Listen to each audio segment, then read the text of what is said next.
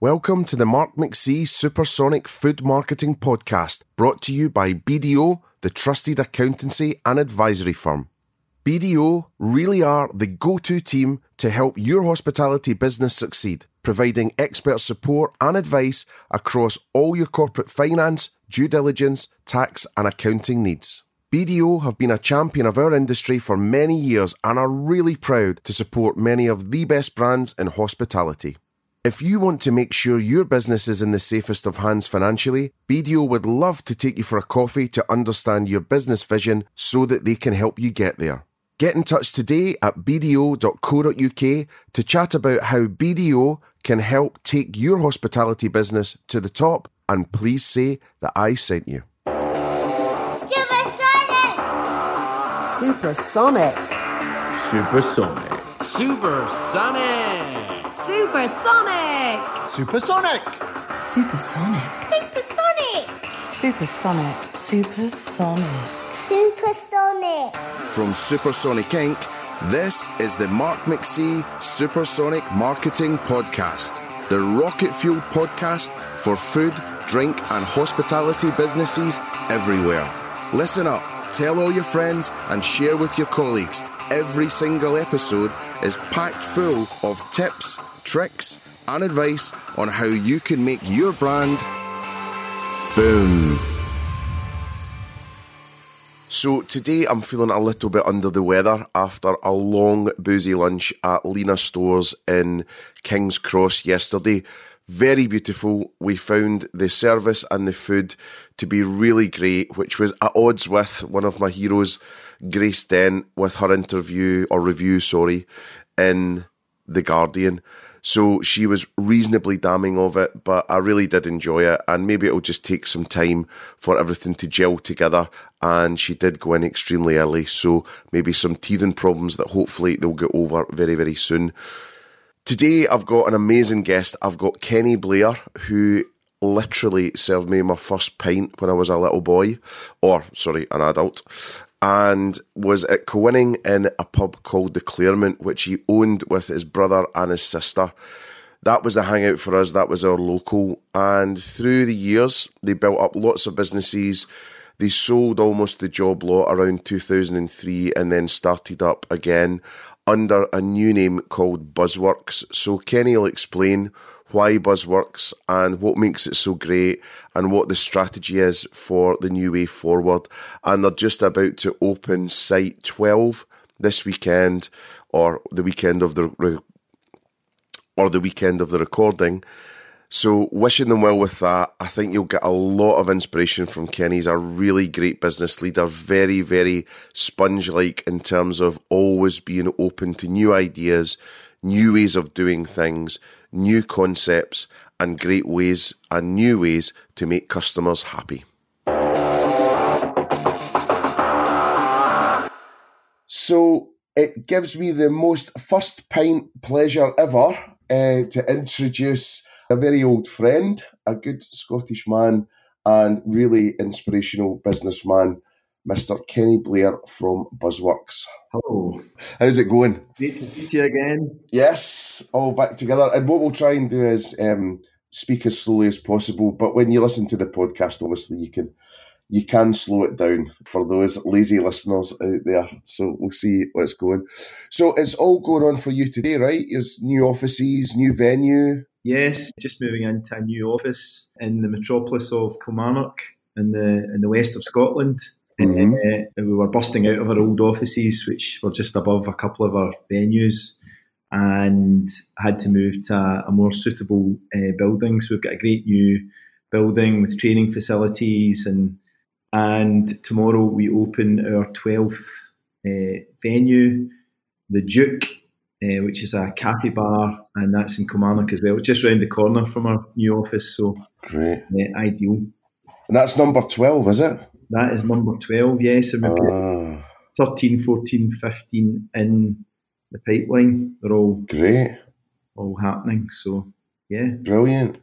Well, let's go back a wee bit then. Well, the first thing that would be good, just in case anyone listening hasn't heard of Buzzworks or doesn't know it, it would be good to just sort of talk a little bit about the company and, you know, where it's come from and your kind of ethos now and what it is you're hoping to build as the future goes?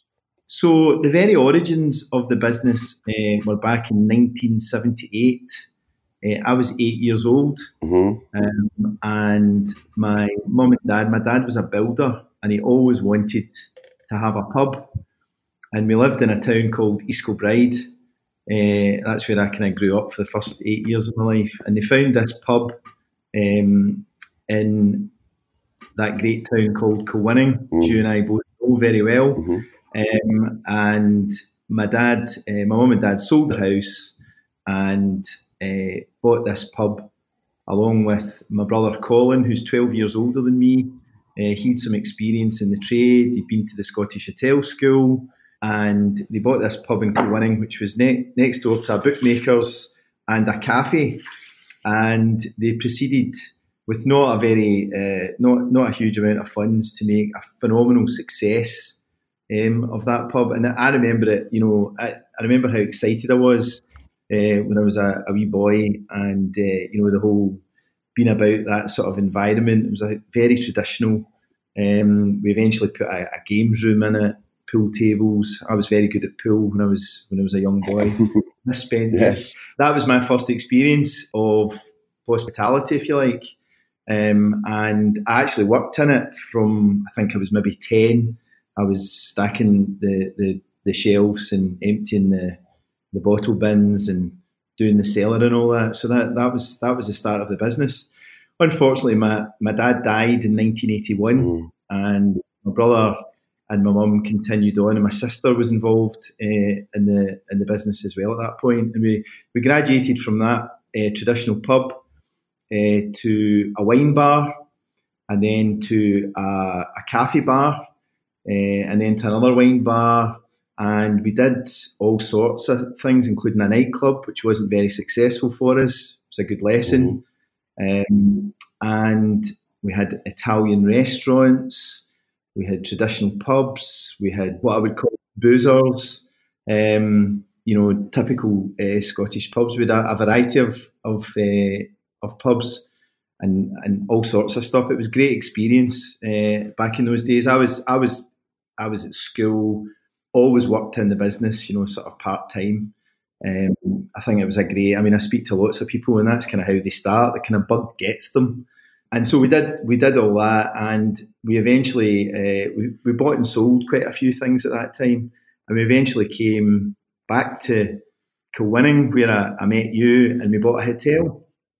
And at that time, I think we'd sold most of the other things and stuck to this hotel, which, you know, looking back, I was thinking back in my education in hospitality, and that hotel was the single best part of my education in hospitality, the best part of my experience, because it had a pub in it, it had a bar restaurant in it, it had a function suite, it had bedrooms, it had a nightclub. It was virtually everything under the one roof, if you can remember it. We did weddings, we did funerals, we did small conferences, you name it, we did it. And we did, I think we were about 10 years in there. And that was just a fantastic experience. So we went from there, bought another hotel, and then we started expanding again, and eventually built up a kind of group of disparate businesses. Like I say, we had an Italian restaurant, we had traditional pubs, you name it, we had it, and we sold them all in 2003. And it left us with one venue, which we've still got today, which is called Vix and the Vine. It was called Elliott's. It's just had a huge refit this year. And that is the start of Buzzworks as it is today. You know, is that sort of 2003 onwards is the start of where we are today. Where did the name come from? Yeah, it's a good point. That, I mean, I think we were all sitting around one day, my sister and my brother and I. You know, we own the business. You know, it was a long time ago, thinking, you know, what is a good name for this business? And we're all very tuned in to. I mean, you've heard that phrase a lot, I'm sure. That there's a great buzz about the place, so there's a great buzz in here. And I think that's what that is what it referred to. You know, when there's a buzz in a hospitality venue, whether it's a pub, a restaurant, a nightclub, or whatever, you know, it works really well. It's successful, and also it refers to the buzz of you know, working in a great sort of business. So that's what it refers to. And you know, one of my mantras at the moment, and it has been for a while, is, you know, are we creating a buzz? You know, if you can create a buzz in a venue, then generally, you know, you're going to get repeat business, and you know, the whole thing really works, and it's enjoyable to work in that sort of atmosphere. That's one of the great things about hospitality, I think, is that you know, people do get that amazing feeling when it's all going well. So that's where, you know, we've kind of stuck with it. I don't think we can change it now. No, I think it's definitely definitely right for you, you know. And I think just with the wee logo you've got with the wee B and all that stuff, you know, I think that looks really smart. So I just going back, I was thinking about a few things that you've just said. You know, you really sort of blew everything up and started again, and there must have been quite a lot of bravery with that. You know, how do you close venues? How do you sell venues on and then build it back up again? I mean, what made you do that? Was it some of the concepts just not as relevant, or was the market changing, or what happened there? In 2002, we had just opened Elliott's. It was a fantastic success, and we thought that it was a good time to capitalise in that previous business, which was quite disparate at the time. You know, there wasn't really two of anything. It was all just kind of, you know, we kind of picked up things as we went along. There was no real strategy at the time. And somebody came along kind of out of the blue with an offer, and it was a good offer, and we decided to take it. We had spent quite a long time in some of the businesses we had, and we felt it was the right time. And at that, the early noughties was, you know, that 2002, 3, 4, 5, 6, 7. You know, it was the good old days. So we just made that decision to capitalise on that offer. And what were the biggest mistakes you were making around about that time when you were a wee bit younger, if you look back? Looking back on our early career in the business, I think that you know, there's a surplus of enthusiasm over knowledge. I think one of the things I think is that if we'd known what we'd known now back then, we wouldn't have tried half the things we were doing. It was just a real you had that entrepreneurial enthusiasm. There was a real a real desire just to do things really, really well. And if you created a great space and you put in some great food and drink and good service and you created a buzz, you know, the profits would follow. You know, there wasn't a great amount of science went into, you know, cash flow or P&Ls or budgets or anything like that. It was just that phenomenal enthusiasm. And I see people doing that all the time, and it's maybe not wrong. Whereas now in the business, you know, it's all about projections and budgets and all that kind of stuff. So that was was it a mistake, or was that just enthusiasm getting the better of us? I'm not sure. What's the biggest mistake? We've learned so much over the years. You know, buying properties that are too small. That's a big one. You know, not doing your research into you know, whether you can make a proper business out of a small space. We did that a couple of times, so that's something that stuck with us. Matching the offer with the market. You know, I think it's easy for us to go to London or New York and think, God, that's a great concept. I think we should bring that back to, you know, the west of Scotland. And you know, it's just not right. It's not what people want. Being a bit clever, I think, you know, there's nothing like the great Scottish public to bring you back down to earth, are willing to give you an undiluted opinion of your business.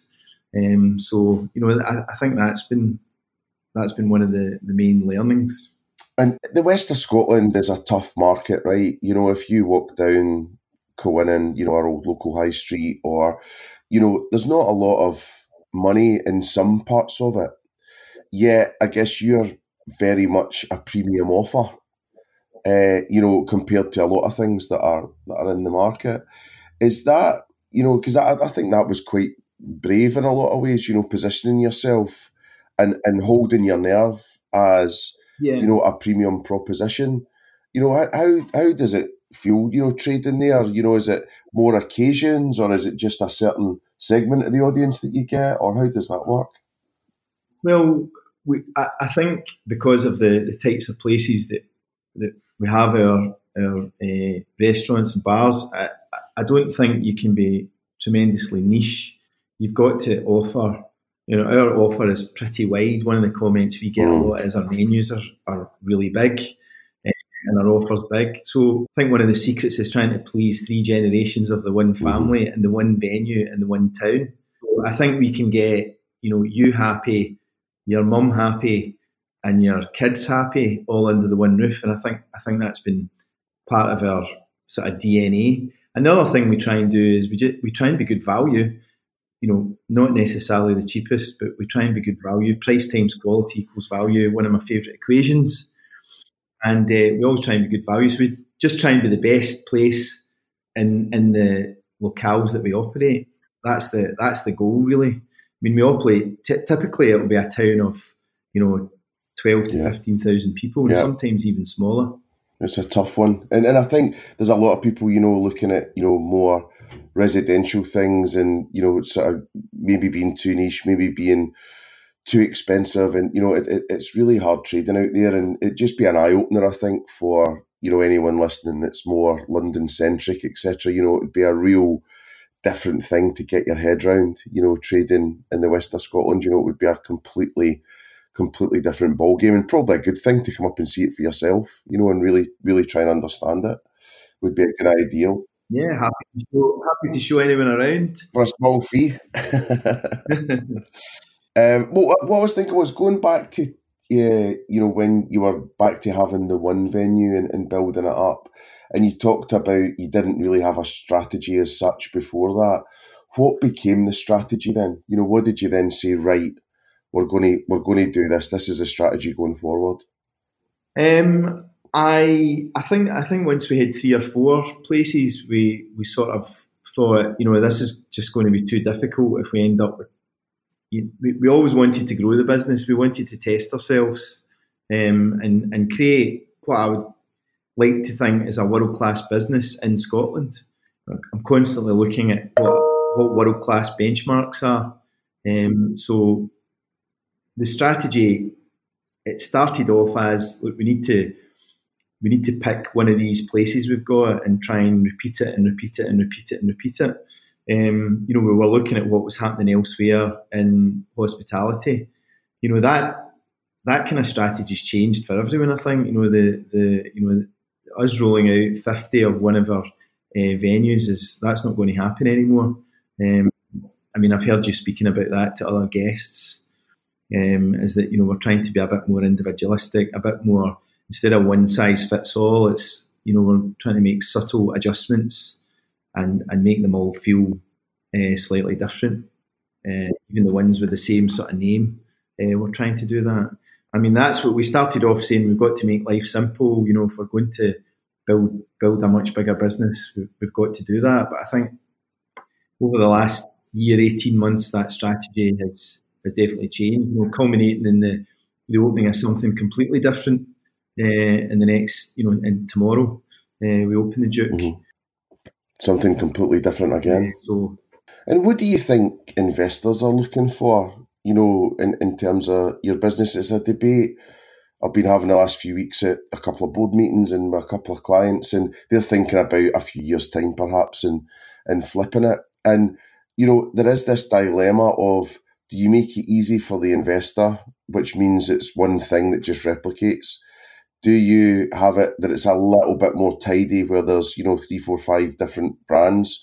Or do you go completely different which is actually seems to be where the market wants at the moment. Certainly, they're wanting it to feel a bit more. Every venue's more independent. Yeah. In a lot of ways. But, have you got any thoughts on that? Because I guess in 10 years' time, you might look back and, maybe you've created too many brands, or, have you got an eye on that? Yeah, well, I think the one thing that I think that we can do is we can make the engine, the skeleton, if you like, of every venue be the same. We've got the same systems and processes and management and the culture and and all the rest of it the same, and we can put sort of different clothes on everything and a slightly different offer and slightly adjusted. I mean, personally, for me, I'm keen in creating something that's world class. That if we want to try something new, it's not massively difficult for us because we've got all the systems and processes in place. We've just got to create a new concept to go around about that. I don't think we want to have too many different concepts, but I do think that we want to have enough options that, we have opportunities all the time, but we want enough options that no matter what the opportunity comes our way, we have something that fits the bill to put in that. And I think that's the kind of strategy. I don't think we're going to call them all the same thing, but I think, if we're looking at new opportunities at the moment and we're thinking, right, what is it that's going to go in there? And I think we've kind of got something for any opportunity that comes our way in a regional basis in Scotland. I think that's how I would put it. I mean, I don't think we would want 30 things that are completely and utterly different. I think we want a variety of basic concepts, individualised for the area, all run by a business with a fantastic culture and fantastic systems and processes. It's good to have that flexibility, it just keep you super agile, and yeah. I think that the smarter brands are definitely doing that. And then I guess, I was thinking about Buzzworks as an entity as well. Again, this comes up quite a lot with some clients where, to what extent are you shouting about Buzzworks versus the individual, sort of bars and restaurants and venues? How's that going? I don't. Buzzworks we see as more an employer brand as more than a business brand. Oh, good. If truth be told, we're going through a whole employer value proposition process at the moment, just to identify, what is the DNA of us as employers, because that's very important to us, very, very important to us. So we're not shouting about the brand, if you like. We're trying almost to play that down, I think, and try and feel a bit more independent, but with that professionalism. Would you want someone to know that another venue was linked to another venue, or are you trying to step away from that? It's a really interesting question. I think customers want to know that they can rely on something, but they also want something that feels a bit more independent. It's a really tricky one at the moment. That's my feeling just now. They want, you've got the reliability of a brand, of a Wagamama. You know what you're going to get when you go in the door. But then, I think in regional locations, people want something that feels a bit more personal and a bit more individualistic. It's trying to unlock the balance between those two, I think. They want their cake and eat it. From Supersonic Inc., this is the Mark McSee Supersonic Marketing Podcast. Just a friendly reminder that this podcast is brought to you by the good folk at BDO.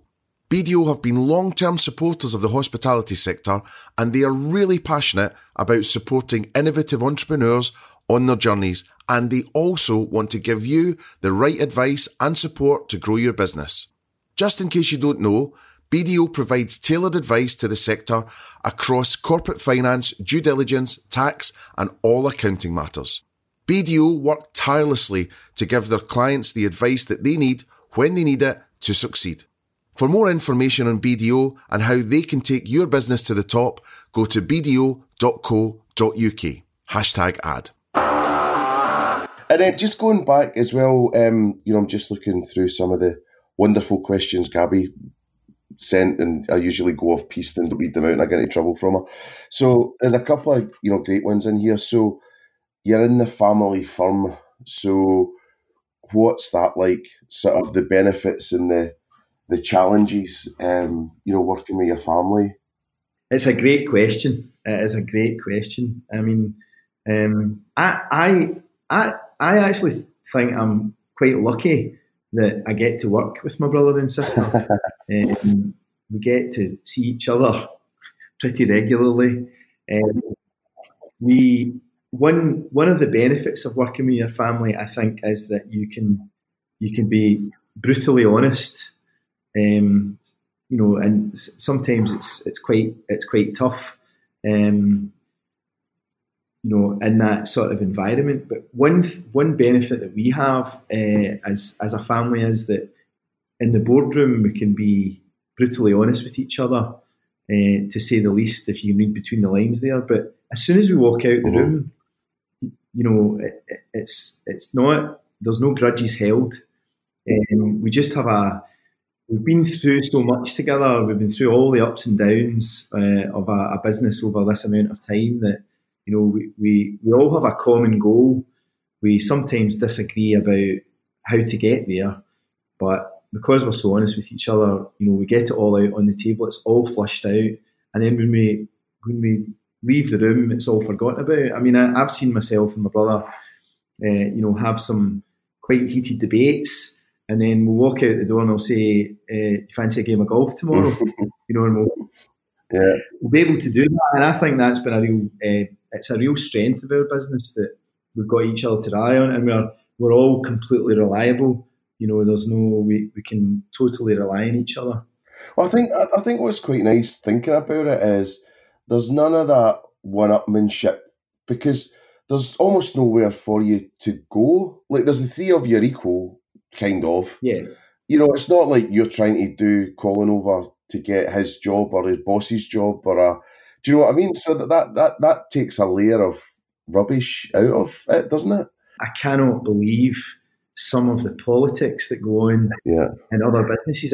It blows my brain. It absolutely blows my brain. Some of the things I hear. And I was really lucky last year. I came up and did a wee speech for you and stuff, and I got to see it firsthand. You guys actually doing business, which I had never really seen before. Yeah. So that was really nice to see and to spend time with you. And one of the things I was so impressed about was, your sort of leadership and leadership thinking and speaking, and a lot of the team were just, you could see they were just hooked, with a lot of the stuff you were saying. And you were talking a lot about Danny Mayer, and I know he's a big deal for you, as he is a lot of people. But I don't know if you wanted to sort of talk to that a little bit and talk about the cake analogy and all these other things that you said that were brilliant. Yeah, well, so setting the table, has been quite a big influence on me, certainly. And, I'm an avid reader of all sorts of books, but certainly setting the table really caught my attention. And I know it's caught the attention of many people in hospitality. And I got the chance to go and meet some of the management team at Union Square through a study tour in 2018. It was a New York study tour organised. We went with some other people from British hospitality, and we got to speak to them. And then I need to give a big shout out here to an organisation called HIT, which is not the training company, but there's a HIT in Scotland called the Hospitality Industry Trust, which is a charity that it promotes the learning of future leaders and people in Scottish hospitality. And I applied for a scholarship with them, and I was urged to apply, even at my level, urged to apply for a scholarship, and they sent me over to Union Square last April to Danny Mayer's business for a 3-day leadership course, which was absolutely fantastic. Got to meet Danny, got to meet Richard Crane, his right-hand man, and 3 or 4 of the other senior leaders. We got to, it was all about their culture and their promotion of enlightened hospitality. And it was really, really fascinating. It was amazing. It was an amazing experience. They get people from all sorts of industries going to learn about their culture. And Danny came in at the end to give us an hour of his time, and he was talking about culture. And he said he was one of the things I remember. He was talking about, he was inspired by what Ray Kroc did at McDonald's, and of course, he created Shake Shack, and he said that one of his goals was not only to make. He said that McDonald's can make the Big Mac taste the same in New York as it does in Buenos Aires. His goal was to make the culture in Shake Shack feel the same in New York as it does in Buenos Aires. It was all about the culture. So that it was phenomenally inspiring, and we got to see it. We got to see it in action firsthand, and it was an incredible 3 days we spent. And then thinking about culture, you've had a few good wins yourself on that. I saw the Buzzworks ball photos up on Instagram and stuff, which looked fantastic. And then also you've had the Sunday Times Award as well. Did you want to talk a wee bit about that sort of process? Because lots of people want to do it, but they don't take the time and effort to do it. So, yeah, it'd be good to find out how you got that. What happened there was we've always been quite a people-orientated business, I would say. And when we set a goal to get to 20 million in sales by 2020 and be world class, and at the time when we set the goal, I think it was back in sort of 2015, 2016, we had been in the caterer best places to work in hospitality. The top 30, I think, or top 25. And we were sitting around as a leadership team talking about what world class meant. And we said, if we're going to be world class at anything, we should be world class at our culture, our people culture. And someone said, well, if we're going to be world class at that, we've got to benchmark ourselves not just against hospitality businesses, but also against other businesses up and down the UK. And the Sunday Times was seen as the benchmark. So we kind of sat around and said, well, let's go in for it in the first year and just see where the gaps are. So we kind of entered it thinking, we'll find out what number we come and, what we need to do to get into the top 100. And one of the things I love about, we've won all sorts of awards in the Scottish licence trade and in hospitality. But the most fantastic thing about the Sunday Times is that it's a confidential survey of your people, and there's not really any way of there's no sponsors, there's no it's not sponsored by Diageo or anything like that. There's no favours there. It's just unfiltered opinions of at least half your workforce, and that's what gets you in the top 100. So in year one, I was absolutely shocked to open the envelope and get the message to say we had got into the Sunday Times 100 best companies to work for in the UK. And we were, we were so proud and continued to be so proud. And we've been in it 5 years in a row, and we're incredibly proud of that. One of only a couple of Scottish companies, I think, in the medium-sized companies list. There's only 2 or 3 Scottish companies. And I'm delighted to say that it is noticeable how many hospitality businesses are now in the top 100, which I think is fantastic for an industry that's seen as low paid, not very great prospects, and something you do until you get a proper job. We're up against, I always laugh, my sister and I normally go down to the awards and say, we're probably in the top 10 of companies that doesn't have duvet days, free yoga classes and Prosecco on tap. We're a real company, that has to, work within very sort of tight boundaries.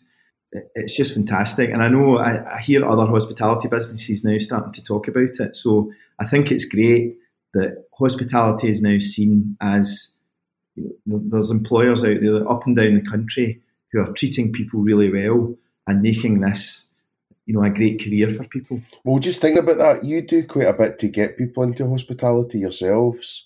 So, your Management Accelerator program and that sort of stuff. So, what kind of things are you doing there? And, how are you seeing that?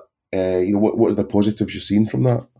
What it does is it gives the junior managers, the ones that are maybe junior managers and chefs, the ones that are, thinking about hospitality as a career, those ones that are kind of in it and they're quite good at it and they kind of get promoted and they're kind of just wondering whether to make hospitality a career or just pursue something else. And I think what the programme does is it gives them some essential learning and tools, to turn them into great leaders in hospitality. So, we've got a variety of things we do through, leadership, emotional intelligence, financial skills, organisational skills, marketing. Quite a lot of our leadership team take some of the, they take some of the sessions and impart their knowledge, and it's just worked really well, and it's been something that's been really successful for us. And I think that more than anything has been the best form of training that we've done. I would urge anyone to look at that sort of group. The ones that are sort of teetering. Are they going to continue? Are they going to leave? They're the ones that can really the leaders of tomorrow. Actually, we've had a huge amount of success with one of our core values. We've got 3 core values, and the number 1 core value is grow forward together. And we've got amazing success of people who start with us as KPs, and they become head chefs, and they start as part-time junior front of house assistants, and they end up as, we've got one guy who started, I think, when he was at school. He was under 18, he was just collecting glasses. He's now the company bar manager. Got another guy who started as a KP, he's a head chef in our second busiest restaurant. So, we're really pleased to, have loads of examples of that in the business. That's got to be good for tenure and things as well, doesn't it? Yeah, absolutely. Yeah, so a great recruitment and retention tool is to have a growing business. It's not the only reason to grow your business, but I don't need to tell many people who've got a growing business that I'm always, we do a director's roadshow every 6 months, and I'm always standing there telling people, if you're a assistant manager, you might want to become a manager. If you're a junior manager, you might want to become an assistant manager, and the same with the chefs. And there's loads of opportunities. And people leave us to get promotion elsewhere, and that's fine. We get a lot of people who leave us, go and get the experience somewhere else and come back. I think that's a good trait to have. And, even when I was at Barclaycard, which, culturally was a reasonably tough place to be, certainly my direct manager had that mindset, which was, work here, try your best. If you see something else, go for it, and we'll happily take you back in 2 years when you're even better. So that was something they were quite keen on as well. And I was thinking about the marketing side of things. So how big's the team for the amount of venues you've got? What sort of things are you focusing on? How do you get it all done? And is it driving a lot of the business, or is reputation driving that? Years ago, I remember distinctly we opened our second venue in 2004, and we just kind of opened the doors, and it was busy straight away, and it was good old word of mouth, and you didn't need any social media, hadn't been invented, all of that kind of stuff. It was just it was a sign up, a bit of good word of mouth, and hey presto, I think those days are probably gone. We've got a team now of 4, and we've obviously now got a social media manager. I don't think any sort of modern business could get away without that, just to manage that, coordinate all those different accounts. In terms of marketing versus reputation, I just look at marketing as communication, external communication, getting the word out. There's so much communication out there for people. You've got to get your message across. I'd like to think it was more reputation than marketing. I think marketing can definitely help. We've got a good database. Your followership on social is important. I think if you focus on quality and you get the word out there and you promote yourself as and keep the flag flying there, I don't think it needs to be the be all and end all. Sorry to say that to a marketing guy. That's all right. I'm not offended. No, I think it's good. I mean, I think it's just quite hard to, at your size, to just try and figure out the best way to do it. And then there's all sorts of questions like, do you try and have sort of group stuff that's going out? Do you do it all completely individual when there's some, do you pull the pages together? So there's a lot of difficult things at the moment. And, and I guess you're making it slightly harder for yourself having more than one brand, so that can make things really complex, depending on product, price, promotions, whatever else is going on. So it's a real tough one for sure. It'd be great to have one brand and just roll it out, and it was one social media account, but it's not. Unfortunately, it's not the business we're in. We've got a social media manager, but we've got someone in each venue who's a sort of liaison, and it's usually somebody that's got quite a good social media idea themselves. They're decent at taking a photograph, and they've got some good ideas, and that's worked quite well. Just to give to one of the junior managers or even the senior managers if they're into it. We give them, a few hours a week just to do some stuff and come up with some ideas. And we've seen some success with that. I don't think one social media manager covering, 12 or 15 different places really works. I think consumers see through that. Well, I think it's more of a unicorn thing, isn't it? There's a very, very, very small percentage of people that have got that one brand rolled out beautifully and have kept the culture. And, you mentioned Wagamamas before. It really is a category of one. Yeah. There's not many others that are like that. Maybe a bit of Nando's, Hawksmoor, Dishoom, but then they're not really that known in the west of Scotland. Nobody's really seen those yet. So it's a real tough one. But yeah, I know we'll have made it when there's a Wagamama and co-winning. I'll put the red squirrel. Yeah, that'd be great. So, and then a couple of other things was thinking about was just in terms of expanding outside of Ayrshire. So how many have you got outside of it? You just got one? Got two with one under construction. And how did that feel? Was it a little bit Truman Show, sort of driving across the bridge and breaking out of Ayrshire? Yeah, it's scary. Yeah, I think we had a plan. We had our largest business is in South Queensferry, overlooking the three fantastic bridges over the Forth. Is that right? Is that your biggest? Yes, it is, yeah. Is it? Wow. That's the biggest. Excellent. And we knew that in order to scale up the business, we had to, go to grow is a great expression. If you're going to scale up your business, you've got to get outside of your own market, whether that's the country or the area or whatever. And we knew it was going to be, where we thought it was going to be tough to, plant that flag down in the east.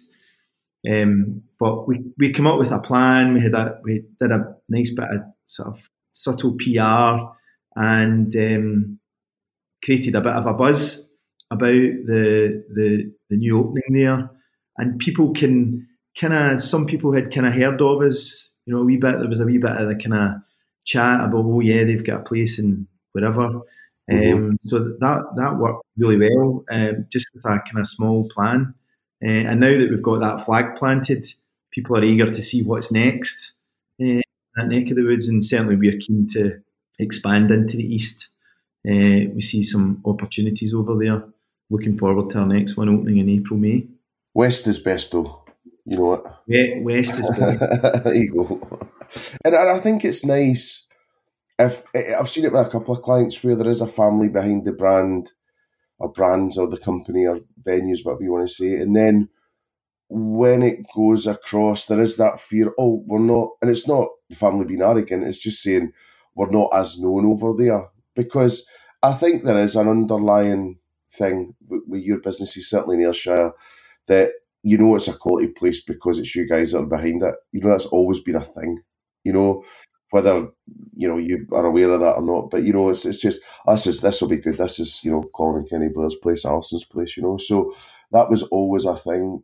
I think that's really good, though, if, you know, people over at South Queensferry are sort of knowing that and you're building up that. So it's a little kind of gateway across. So I think that's a wonderful thing. I think that'll be brilliant. And I was thinking about, you know, just in terms of the next things. So when you're looking at menu innovation, when you're looking at drinks innovation, venue concepts, you know, design, artwork, you know, anything like that, service style, where are you drawing all that information from? You know, are you traveling a lot? Are you, you know, sort of on the internet a lot? You know, or what is it you're doing to get all that information? Yeah, I mean, traveling a reasonable amount. I think certainly for us in Scotland, we are, you know, we've always been a bit behind the curve, which is a good thing because we can see the trends coming a mile away. You know, we can see them coming up the M6, which is really good for, you know, from the point of view we if we were at the forefront of the innovation curve, it just wouldn't work. You know, and we are kind of at the top of that curve, or, you know, on the way down the other side, I feel. So you can go to London and you can see things happening in front of your eyes, and you know that you're going to have to think about that for the next, you know, in the next year. You're going to have to think about that. I think doing that, going to Propel events, their newsletter, Caterer magazine, and any travel that we do, and bringing those influences back. I think it's just keeping your. I've got a very open mind to, you know, receiving new concepts and receiving new ideas, and I'm just always got. We've always got the eyes open and the ears open for new things. We don't think we know all or anything like that. I think we're in a fortunate position that we do not have to be at the forefront. Yeah, I think it's a sweet spot, and I think it's the same for some of the clients I've got in the Midlands as well. And it's not that you're saying anyone's, you know, backwards or, you know, not as sort of mature or any of these things. It's just London is this entity on its own, and that ricochet effect just does take a little while, you know, to, as you say, to get up the M6. You know, but, you know, if you put vegan whatever down to people in Scotland 3 years ago, you know, they probably had kittens. And if you know, try to open a bow bun concept or something, you know, people would be like, what? You know, it just wouldn't be sort of strong enough. So there is that slight delay, but as you say, lucky for you, because you're sort of looking more forward than most. So you get that in at the right time. Have you got any thoughts about what's coming next for the next year or year and a bit in trends? Well, in terms of food, obviously vegan and vegetarian agenda is sort of top of the list. Mm-hmm. You know, my kids are talking about vegan and vegetarian. You know, my eldest daughter is 12. Mm-hmm. I think that's, I mean, they talk about vegetarian, they talk about plastic, they talk about a social conscience. You know, that's what they're all talking about at school. My daughter came in the other day and said, I want to give all my birthday money to charity. Yeah. In terms of what's happening in interior and, you know, the aesthetic, again, you know, we can see things coming. Quite interesting. You know, there's a lot of botanicals about just now. There's a lot of plants and all that kind of stuff happening. Kind of slightly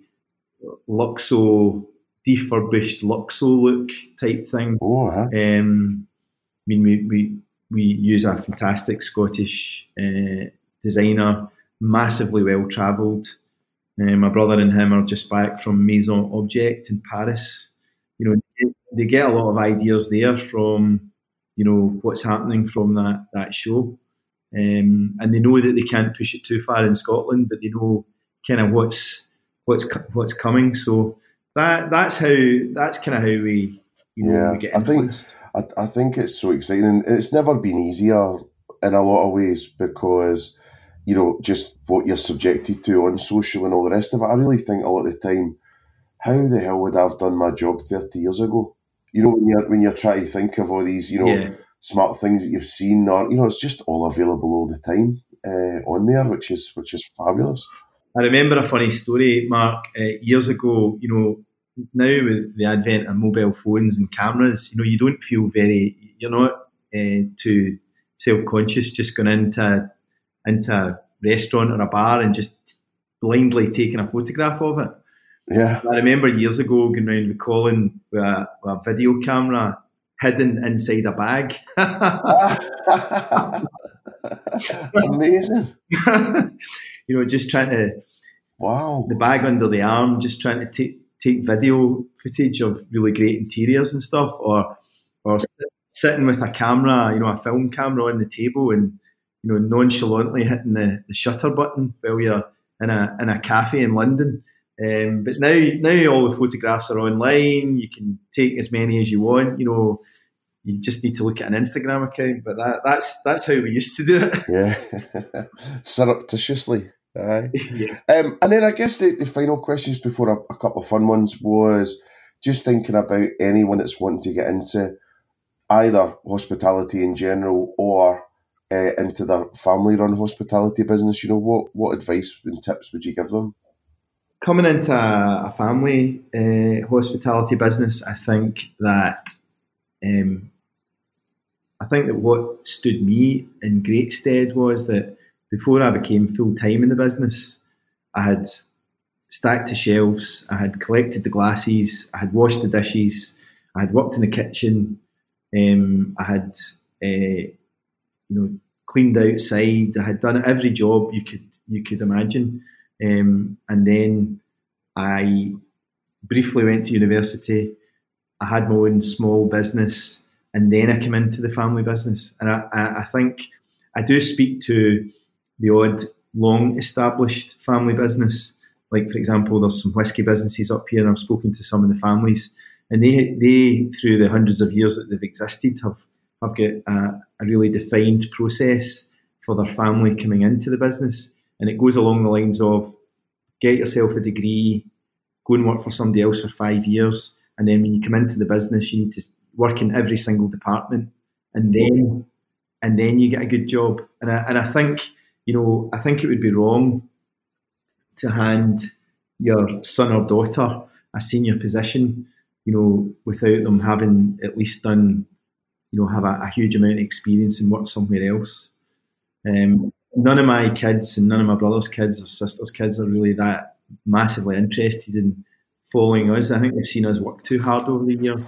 They want to be an influencer. Yeah. So that's the advice I'd give for anybody wanting to join a family business. And what about hospitality? What would you say anyone thinking about that? That's a good question. Here's what I think. If you're enthusiastic and you just want to do something really, really well, and you've got lots of energy, then go for it. I don't think you want to know some of the stuff that we know now, because it would maybe put you off.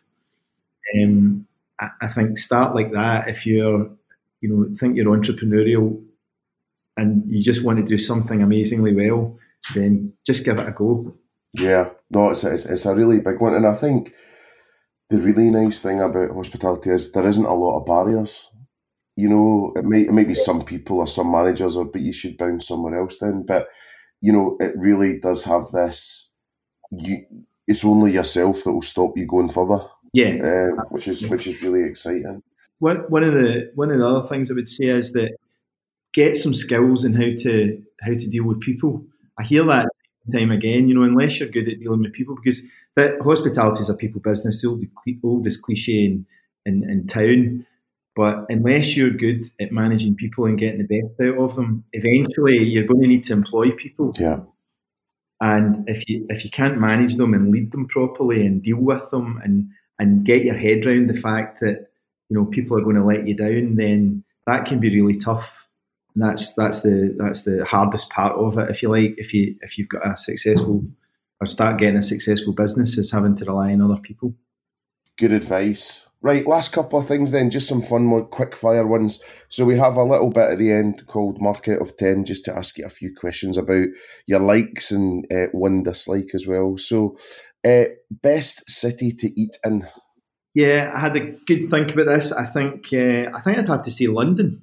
I mean, I've not been in all over the world, but I think I've certainly been in New York and I've been in London. And I think you only need to go to London to see everything you need to see. I think when we did our study tour to New York, I came back with the conclusion that actually London was better. Yeah, there's a lot going on. And then best restaurant? Yeah, that's an easy one. That would be one of Danny Mayor's places, the Gramercy Tavern. It's a Michelin star. I mean, he uses the phrase "fine casual." Okay. Amazing food, obviously. Quite casual surroundings. Not what I expected of a Michelin star restaurant. They do walk-ins in the bar. Just incredible service, though. Incredible service. The best service I've ever had. Just absolutely impeccable. Great buzz. Oh yeah. Amazing culture in that business, and you can feel it. Certainly I could with my experiences at Gramercy Tavern. I've got another one though. I want to get out to a Scottish business. The best meal I've ever had was I was on honeymoon in Edinburgh of all places. Oh yeah. And it was 7 years ago, and I had the best meal I've ever had in Martin Wishart's restaurant in Leith. I think he must have been cooking. It was just sublime. It was 4-dimensional. The food. It wasn't just the look of it. It wasn't the smell. It wasn't just the taste. It was also the texture, and that stands out for me. I've got this kind of mental, sort of top 5 meals of all time, but that's definitely number one. And what was it you had? It was the tasting menu. All right. So I can't quite remember, but I remember how amazing it was, and we had the wine to pair up with it. I think good wine and good food together is better than the sum of its parts. Well, but that was just sublime. Definitely. Is there another sort of best dish? Is there a go-to or an all-time favourite as an actual dish? Yeah, I don't have a dish, but I do have a style of food. I play this game with my friends all the time. If you had only one meal, you can only have one more meal before you die. What's it going to be? And for me, it would be Indian.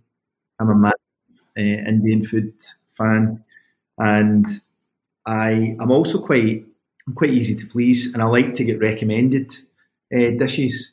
So I was in Dishoom reasonably a couple of months ago in Manchester, 3 months ago I think it was, and we just asked, we got in quite late, and we just asked the waiter just to recommend some dishes, and it was really, really amazing. Food was just, I wish there was a Dishoom in Glasgow. I'm sure there will be one at some point. But yeah, well, where's the closest? Is Edinburgh? Edinburgh, yeah. Yeah. It would be quite good. I'd be interested to see if they do Glasgow. I think Birmingham's next. Yeah. So that'll be interesting. The one I'm fascinated with at the moment is Bundlebust. All right. So it's just a wee small place. I can't even remember if it's just veggie and vegan Indian food, but it might be a little bit. I mean, I can't exactly remember. But went in with a web agency I was working with, met them in Leeds, and went in on a Monday night. It was still super hard to get in on a Monday night at like 5 o'clock. And it was craft beer and, really sort of cheap eats, street food, Indian. And you order maybe 3 things between you. And that was it. But, it was just amazing. And I think every course was like between like 4 and 8 quid. My mouth is watering just talking about this. Go honestly, check them out. And if you're in Leeds, Manchester, Liverpool, they're really worth a visit. It's just, I think there's something magical about that one. So wait and see how that does. So the last couple of things were best drink. What's your go-to? Well, you're going to like this one, I think. Our oldest venue, Vix in the Vine, as it's now called, we have Tank, Tennent's Lager. Very good. There's only 4 places in Scotland do the unpasteurised Tank, Tennent's Lager, and I just think it's fantastic. Is that a cracker, is it? Amazing pint. We've nicknamed the Tanks Big Juicy because that's the nickname in Scotland. But that's Scotland's most popular beer. But I just think the unpasteurised has an extra bit of flavour. It's just amazing. The first pint of that is to die for. You need to get one the next time you're up.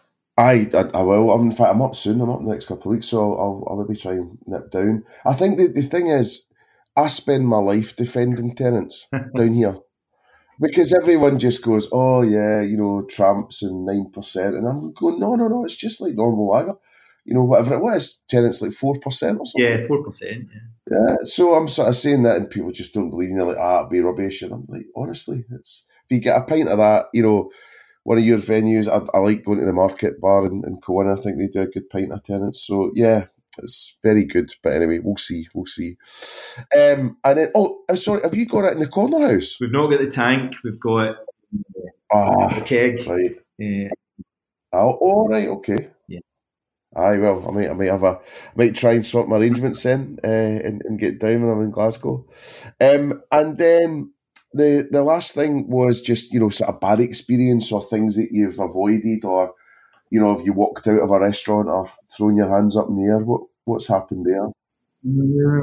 I think one of the things about working in hospitality for a long amount of time is that you have great humility. I've thought carefully, think carefully about this, but we've all been there in a bad shift where it's not going right, and I have the utmost patience when it comes to visiting other restaurants. One of Danny Mear's part of their culture is charitable assumption. Okay. They're always willing to give a charitable assumption at least to start. So I'm always very patient when it comes to things like that. I actually can't think of a restaurant that I've walked out of. I've had a bad experience in a hotel not long after it first opened. In fact, I was in the Atlantis in Dubai not long after it opened, and it was an absolute disaster. We did walk out of that, but to be fair to them, they recovered the situation well. They brought us back for a stay, and it was great the next time. So I think it was the combination of they had just opened, and it was the end of the Ramadan, so it was the Eid. It was mega busy. They were a bit disorganised, and that's the worst experience. But in terms of restaurants and bars, I can't actually think of one. I think I'm just super patient, and because I've seen so many things, I think I'm willing to give people the benefit of the doubt. Well, it's really funny because when I asked that question, it's a splitter where some people say what you've just said, and they're saying like, happens to us all, and have some respect, and there's other people just go off the deep end. So it's quite interesting to sit. You can really sort of uncharitably have an uncharitable assumption about someone's personality once they've razzed on about someone not bringing them a fork or something. All right, well, listen, I better let you go because you're busy and you've got your new office to furnish and you've got your new venue just down the road, the Duke. So really wish you well with that. I'm sure it will go from strength to strength, and then get 13th open quickly for superstitious reasons and get 14 and 15. Because, actually, you could do it like some of the buildings in Canary Wharf. They don't have a number 13 floor. They just skip it. So maybe you could do that, just get over that one quickly. So, no, I think you'll just do brilliant, as usual. And hope to see you soon at one of these events. And I really think people have really got a lot out of this episode as well. So thanks so much. You're welcome. Good to speak to you, Mark. So there you go. I hope that wasn't too hard to understand with two people from the same town chatting away maybe a little bit more quickly than usual. Kenny just had so much great information, and we could have gabbed on for days, I'm sure. But I hope that you really got to grips with how mature the business is, how mature the leadership is, and how much they really care about their people. And I think sometimes when we're in big city bubbles or London bubbles, we do not think enough about the rest of the country and how they're doing things. So I really think they're doing a great job. So congratulations to them. Huge thanks to BDO for sponsoring us all this series. It's been really great, and I really hope that you can reach out to them if you need some financial help or you need some advice on how to structure, grow, or exit your business in the future. Massive thanks to Gaz and Gabby for all of their help in putting the podcast together. Really, really appreciate it. It's an awful lot of work. Huge thanks to everyone listening and everyone that's listened all the way through the series. It's been really great. That's number 43 now. So we've done a really good job to get through them all. So thanks for listening, and thanks for rating, reviewing, feeding back and sharing as well. It means an awful lot. So this is me, Mark McC, signing off. Bless you, thanks for listening, and I really hope this episode has brought you some great value that will help your business boom.